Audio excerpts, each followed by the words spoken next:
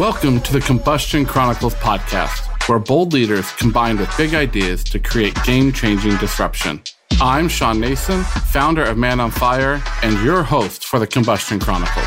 Throughout this series, we're bringing together the most unique and influential minds we could find to have honest conversations about not being okay with the status quo, blowing shit up, and working together to influence our shared future. We believe that when bold leaders ignite consumer-centric ideas with passion and grit, the result is an explosion that creates a better world for all of us. I'm here with my co-host Michael Harper, Chief of Radical Experiences at Mophie. On today's episode, we're speaking with Gregg Breinberg, who is the director of the PS22 Chorus of Staten Island. PS22 Chorus was formed in the year 2000 and is an ever-changing group of fifth graders from a public elementary school in Staten Island, New York. PS22 is not a school for the arts, and the chorus is not a magnet program. PS22 Chorus has been featured on Oprah, Nightline, Good Morning America, The Today Show, Sesame Street, and perhaps most notably, the 2011 Academy Awards. Today, the chorus's YouTube videos have been watched more than 100 million times. The chorus has performed for President Obama, Beyonce, Lady Gaga, and many more amazing artists. During COVID-19, the chorus helped raise over $115 million as part of the Robin Hood #RaiseUpNewYork telethon. Gregg, it's great to have you on with us today. An honor. Thank you, gentlemen. It seems you have had the best kind of success. You are doing something that you love and making big impact directly in the lives of young people. What does that all mean to you? Life affirming. It was tough for me growing up and my school experience. I always kind of felt left out with my particular skill set. So it was particularly gratifying to walk into a profession where I felt my skill set was the absolute perfect skill set for the job that I had. I always say I never feel like my musicianship was good enough to get me a career as a musician. And I enjoyed teaching, but music is my passion. So it was just great to marry those two passions and really just find a place for myself in this world, which honestly, like when I was in high school, I couldn't even conceive of where life would take me. And I just serendipitously ended up in the best place possible for me. So the lesson learned for me is just, you follow your instincts, you follow what you feel is guiding you to your life's path, which for me was my love of music and my love of working with kids. And I just really found the perfect spot for myself. Even the elementary level, I felt was like a great place for me because I had seen, other elementary school choruses and usually they're just doing some unison singing and sometimes it's pretty painful at that. And I just felt like I would like my skills as a musician, like my best skills as a musician are harmonizing, coming up with some good harmonies, so my arranging and my sense of pitch, which I think are the two most important skills to have when you're working with an age group like what I'm working with. And so, like I said, my skill set and my lack of any other viable option for what I could do with my skill set just led me to the perfect path in life. And it's definitely no regrets. And that's fantastic. And the story is absolute fantastic. And of course, the stories of the kids, fantastic. But let's get real here. What you did arguably is reinvent what music education is in some way for that age group. I thank you. I feel like we did have a hand in reshaping what chorus is, especially in the school setting. You really, before the PS22 chorus videos were out there on YouTube, you would see choreographed performances, like in the gospel style where they're, dancing and movement. I have no dancing skills whatsoever. No, again, I said my skill set is limited and perfect for the age group that I work with, but my rhythm is atrocious. So it was just like, just finding, the right path and accessing the right skills that were perfect for this age group. Yeah, just set me flying. I don't know why. I don't know even how I found myself in. It's like I say, it's very serendipitous the way I ended up up here. It's just, I was kind of thrown into everything. I was thrown into the education system. I was thrown into being a classroom teacher, which I never planned on doing. I taught like second grade when I first went into education, which scared the bejeebus out of me because I was, music was my passion. And like I said, I've worked with kids throughout the years, but exclusively through music, doing private music lessons, and just finding that perfect outlet was really just luck. I mean, I had my parents that were teachers and they thrust me in that direction, and just the perfect skill set for the age group that I work with. Well, and let's dig into that. So we talk a lot in the disruption world about creating your own category. I don't know if you've heard that term before, but like Uber is the quintessential example of that, right? That before Uber, that industry didn't exist. We use taxi cabs. Uber comes along, they create their own new category. Now that's all we do pretty much. And the rest of the industries had to catch up. I think in some sense, from my perspective, that's what you've done, is you've created your own category that others will be following, right? That music doesn't need to be a sit in front of the piano formal singing time. That there are ways to get kids inspired to sing differently. It's about using YouTube in ways that had not been done before. And, it sounds like from what you've said that maybe you didn't intend to set up that new category, but I'd love just to help the listeners go there in terms of if they're looking to make an impact like you have and however they're going to do it. What are those steps that you think were the critical steps in getting you to this new category? Know thyself, know what you have to offer, and understand the population that you're working with. And a lot of people will comment, a lot of the more traditional music people will comment on videos like, how come the kids aren't standing? And how come the kids aren't just sitting up, stomach in, shoulders out? They're not breathing correctly. They're not doing the basics. You're not teaching them the formal skills that we were all taught. Exactly. And this is why I feel like I'm very blessed to work with the level that I work with, because I feel like I have that freedom to introduce them to chorus in a way that's kid friendly, in a way and to me, it's not even like a way that kids should be singing. That's what I hated about choir when I was a kid. It's just, I hated that. I always felt like to get your best singing and to access your best sound, you really have to connect to the music and not think about anything but the song and making sure that you're tapping in completely to the lyric that you're singing or the pitches that you're singing, the rhythms that make the music come alive. And I didn't feel like it was fair or even appropriate to I feel like that's, let them do that if they want to go into like classical singing where you really need to do that. But I'm working at an age where I'm introducing them to that style. So yes, I've had many kids go on to belong to the more traditional choir settings as they move on to, intermediate school or high school or beyond. But they all come back and say they never loved chorus as much as this when they were in PS22. And that's gratifying, obviously. I love that. And I love your whole approach to that, Gregg. I was one of those children that was just naturally gifted, could sit down and play the piano, could sight read. And still today at 47 years old, if I post a video of me playing the piano, I still get scolded because my positioning's not correct in my fingers. And glad I'm not the only one. Yeah, you're not the only one. And Michael was digging into this a little bit, and I really want the audience to know. But in 2015, Gregg, you were awarded the Tribeca Disruptive Innovation Award because the industry recognized what you were doing in public education, in an area that had been disadvantaged.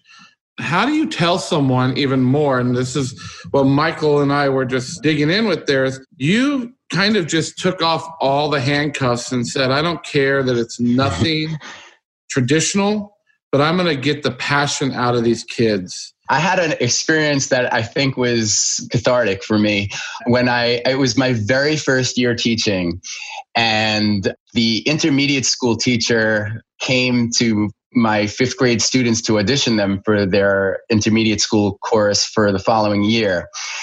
And I had a young man who was very ADHD, the nicest, sweetest child, and a brilliant, beautiful voice.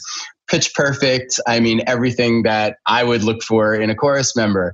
But at that time, when I first started, I wasn't doing my approach. I was really doing I was doing what I was initially taught, the stomach in, shoulders out, all that, and that was my very first year when I had this young man, like I said, and he would just, because of his ADHD, he would constantly be rocking back and forth. And that's all. He couldn't stand still when he sang the music. And this middle school teacher wouldn't take him into chorus. And I was so angry and so appalled because this kid was so musical. And this was like, a kid who was struggling in other areas. And this was his outlet. This was his thing. This is what he excelled at. And everything that I, had ever been taught when I was learning how to be an educator is you capitalize on the kids' skills and you meet them where they're prepared to meet you. And it was so upsetting to me that this kid and I asked her, what about this young man? And she said, I couldn't handle that the rocking back and forth. And right from that minute on, I was like, you know what? I'm done. I'm done with this whole standing with the hands at the sides. I want these kids to just enjoy the music and have some fun. And it started off, and if you watch like older chorus videos that I've posted from like 2000 or 2001, when we were first, getting our show on the road, you see the kids are definitely not giving the same types of performances. Musically, they definitely sounded superior to other elementary school choruses at the time. They were harmonizing and doing things that you didn't see elementary school choruses doing. But they didn't really have the face of what the PS22 chorus is now, recognized as.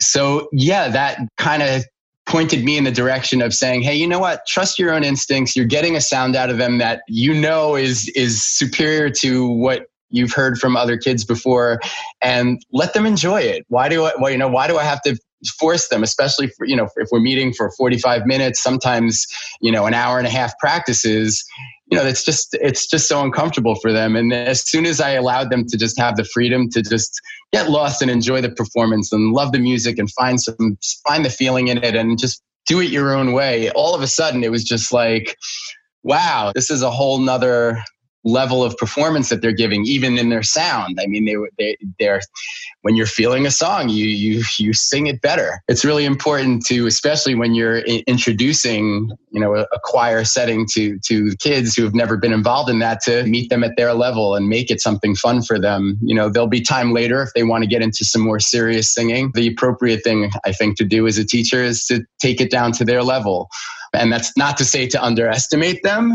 I think that's, another thing that's kind of contributed to our success is that I try to challenge them, not only musically, but even emotionally with the song selections that we do. Yeah, it's huge. It's huge. And for me, there's so many takeaway nuggets that are transferable to any industry. Putting the people first, harnessing their passion, meeting them where they are. We talk about that all the time as disruptors, of meeting people where they are, throwing out that challenge for growth and letting them be a part of that challenge journey.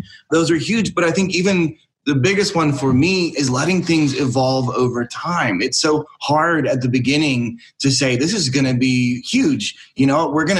I'm going to start this and we're going to perform for famous pop stars and presidents. It doesn't work that way, right? It's about time and evolving and paying attention to each little step along the way and enjoying the journey, right? I mean, if they're not loving it, then I'm doing something wrong. I've seen chorus members from the early years, like the 2000s, and saying wow, man, you were tough, but and they come back and they tell me they appreciate how tough I was, but I'm like, oh my God, I can't believe I was like that mean back then. But it's a journey. But you got, yeah, it is a journey. And, and it's like, and also it was when you start picking up a following or just some, you're getting attention that you never got before, and you want to keep this going because you want to year by year, you want to have the opportunity to give these kids these life-changing experiences that we've been lucky enough to be privy to.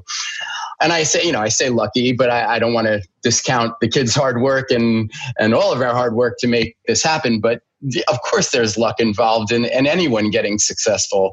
And I'm grateful for all the things that came together to make this chorus something that's been disruptive, as you say, and something that's been inspiring to more people than I could have ever imagined. So let's jump in, Gregg, to 2008 when Perez Hilton linked a video of the Flying Dutchman and it immediately went viral. Can you take us back to that moment as a teacher, as a human, what it felt like when that all happened and the doors really opened for you at that point in 2008? At the beginning, when I first started posting videos, and it really, again, everything is so serendipitous, not to overuse the word, but it really was.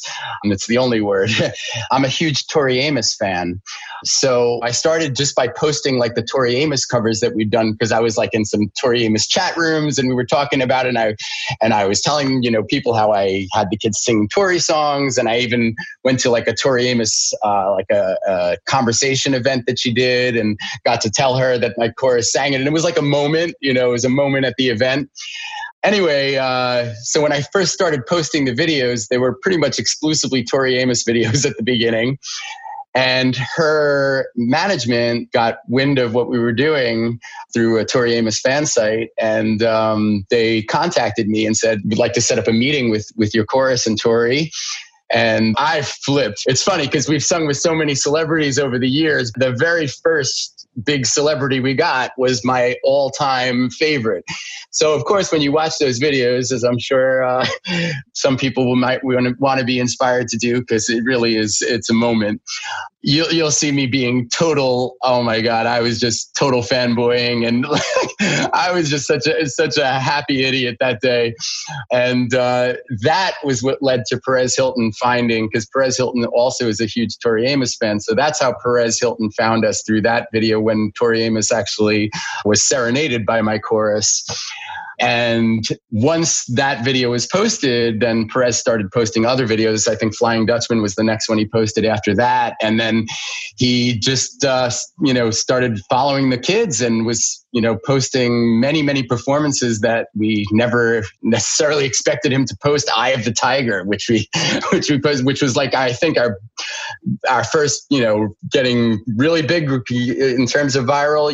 Like the Tori Amos video when it started got like 200,000 views, but the Eye of the Tiger video, I think that one got up to 1 million quickly. And then right at the same time, Coldplay had posted a cover of Viva La Vida at the same time that Perez posted Eye of the Tiger in 2009. And that's when things really exploded. And we got like amazing offers. We got to go to, the kids got to sing at the Capitol for the Congress.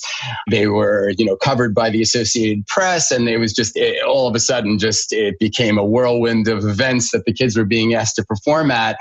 And so 2009 is when really the chorus took off, and it's just an amazing ride we've been on since then. It's amazing, but really it was the Tori Amos meeting and the Perez Hilton boost that he gave us that really set the worldwide acclaim that the kids have gotten into the stratosphere. That's awesome. So, Gregg, we work in the business world. You're working in, public education with fifth graders, but I can tell you there's a lot of similarities in what we do. So how has the success of PS22 changed the limits of what you think is possible personally? And what advice would you give when it comes to believing and leaning into this? Wow. I think, like I said before, I think the most important thing is knowing yourself, knowing what you have to offer. I think sometimes people go into a profession because they just really need to make money. And especially now with everything that's going on, and it's unfortunately going to be a lot more of that. And I don't know how easy it's going to be to find their niche. And quite honestly, I mean, this is an awkward time for me to be giving advice, because I'm a little lost at the moment. It's been a really rough transition to this remote education that we've been going through.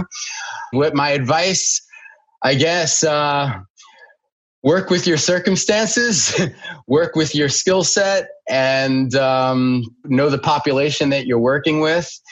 and try to find your own way of doing it. Keeping in mind also, and again, this goes with keeping in mind your population, knowing when to ease off and knowing when, hey, it's like, I think the most important lesson you learn as a teacher is the way you make your students feel is how you're going to get the best results out of them and how you're going to make a lasting impact on their lives.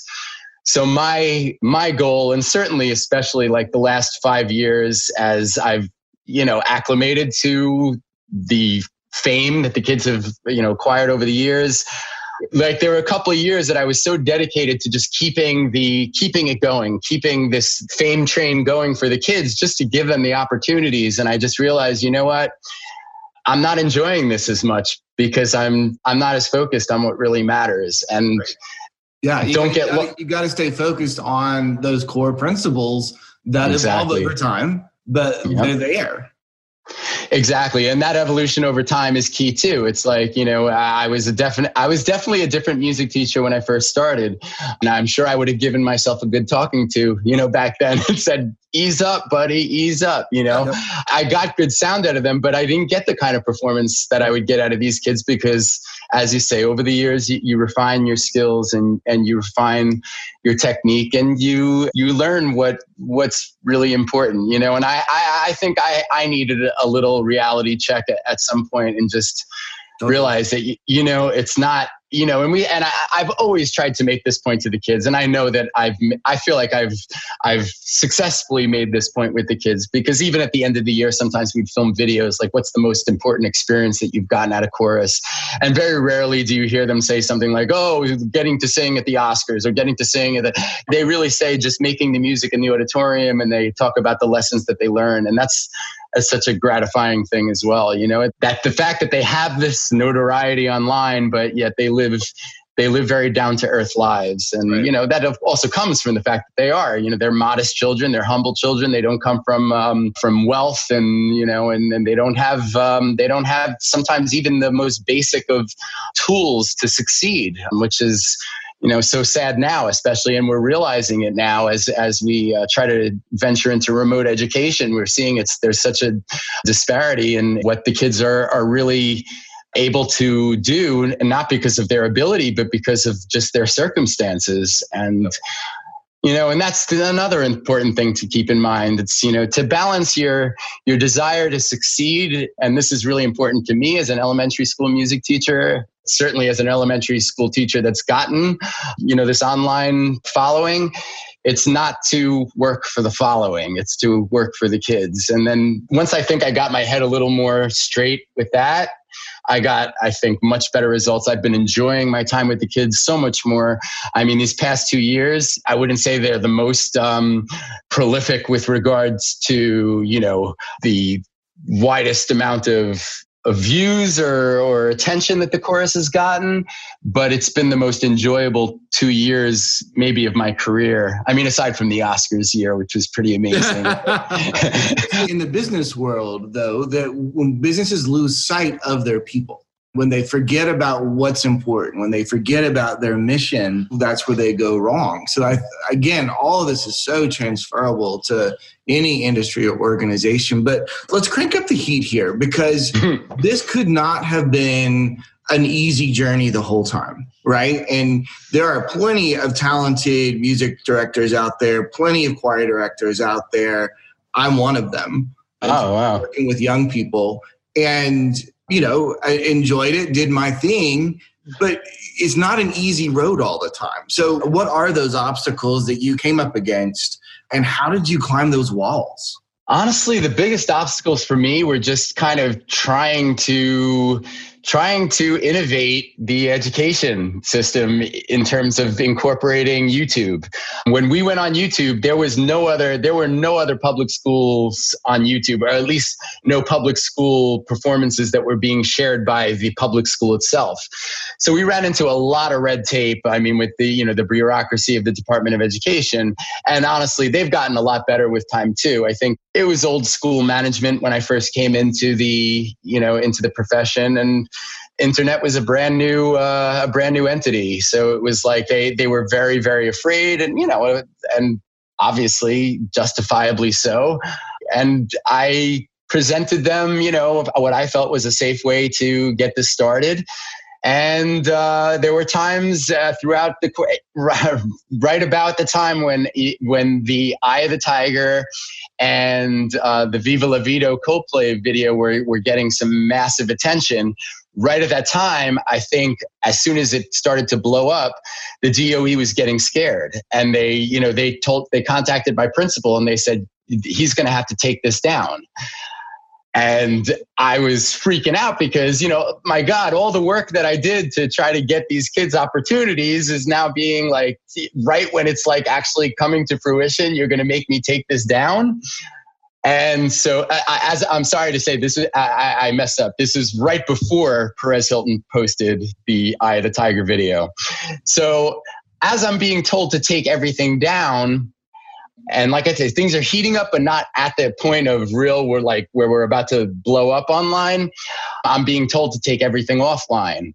So my principal, who's very supportive of my program, and it was not her idea to take this down, but she said, Greg, we got to do it. Just take it down. She's like, take it down and we'll work on that and we'll get everything, we'll try to get this sorted. So I slowly took stuff down, the videos I didn't care about. You got to play a little bit with the rules sometimes. So it was scary because I was so excited for these kids. It was like something so wonderful. And all the online feedback had been everything. Everything was positive. So right as I'm being told to take stuff down, I would take like 2 videos down and maybe put one up, and hope it wouldn't be noticed. Like as the number of videos are going down, I figured. So I put stuff up that was kind of like benign. So I figured I'll put up Eye of the Tiger because, that's from the 1980s. No one's going to care about that song. Well, lo and behold, as I told you before, Perez Hilton posts that video. It blows up. And right from there, like I said, then the Coldplay fan site posted that on their newsletter, which went out and it blew up. That's when the Associated Press came on board. That's when Stevie Nicks invited us to Madison Square Garden to sing for it. It was just all this amazing stuff started happening. And as soon as like the Associated Press came out, there was also an article in New York Magazine that was all like amazing. All of a sudden, it was fine. And we could post. So I was like kind of freaking out though, because all of a sudden we're going viral right as we're being asked to take it down. And then all of a sudden, as I said, as all the amazingly positive feedback came back from major, Nightline did a piece on the chorus that was, well received. And I think all of that was just like, okay, this is fine. Let it go. You got to take a chance sometimes, and you got to bend the rules a little bit, as long as you're working in what you really truly feel are the kids' best interest. I felt like I'm going to do what I feel is right and apologize later. Unfortunately, I didn't even have to apologize. That's funny, Greg. In another part of our ecosystem in our consulting group, Mofi, we actually teach this mindset around the big 3. And it's a do no harm, break rules, but not laws, and proceed to apprehended. And it sounds like you just kept doing all 3 of those, and look what happened. And that's the mindset we try to teach disruptors. So that's awesome. So I think it does. I think everything that I have, learned and acquired throughout the years, it's all transferable. It's like I have given lectures at PwC. I gave a lecture. They wanted to talk to me specifically, I think, along the same deal about the disruptiveness of the program, and wanted to, I guess, inspire their business people with what we did. So that's so incredibly rewarding. Not only are we inspiring, the music people and the education people, we're also inspiring everybody. Really can find some inspiration in it, and that is the beauty. Yeah. So we have come to this point now. Great conversation. We could probably go on forever with all of us. I'm sure. Music geeks sitting here. But we have this section when we close out the Combustion Chronicles called the Combustion Questions. And so we use this amazing algorithm to pull these questions. And that algorithm is known as the Harper Brain over here. But Michael, let's turn it over to you. Absolutely. So Greg, Are you ready for your combustion questions? The brain, it doesn't function too well in the morning. I'll try to be as quick as I can. We'll make it. We'll have some fun. All right. Question number 1. If you could make a 20-minute phone call to yourself at any point in your life, present or future, when would you call yourself and what would you say? 20 minutes, anytime, either present or future, you could call yourself. What would you say? Who would you call? What time? If I would call myself, my junior year of high school was probably the most difficult year of my life. And I'd call myself and say, don't worry, you're going to find your way. You're going to find your way, and it's going to bring you a lot of satisfaction in life. And I know you don't see a path right now, but your path will come to you, and give it time. You could call me a junior year in high school as well. I'd appreciate that. You got it. We'll make it a group call. Question number 2. What's your favorite flavor of ice cream? Oh, wow. That's tough. It depends on the day, but I'm a strawberry guy. Yes. Right up my alley there. All right. All right. Question number 3. What do you think about shoelaces? I honestly just took the shoelaces off my comfy pair of sneakers. So there's my answer. Avoid whenever possible. Get rid of them. Love it. Yeah. Way to end. Well, Gregg, thank you so much for being with us. This is awesome. Can't wait to hear what the next big PS22 video is going to be, and appreciate your passion for our kids, raising leaders in America. So thank you again, and you have a great day. Thank you. I appreciated your questions, and nice talking to you guys. Always good to talk to fellow musicians and just fellow good humans. So thank you. Thank you so much for listening to this episode of the Combustion Chronicles. None of this would be possible without you, the listener. If you'd like to keep the conversation going, look us up at Man on Fire Social on Instagram and Facebook, or find us on YouTube at the Combustion Chronicles. Give us a shout and join our disruption movement. And check out this episode's downloadable recap page at manonfire.co. We know you lead a busy life, so if you're driving, exercising, or maybe you're just blowing your own shit up, don't worry. We've already taken the notes for you. Each recap is filled with guest information, episode themes, quotes, resources, and more. And remember, please subscribe, rate, and review if you like what we are doing. And if you don't, do it anyways. Stay safe and be well.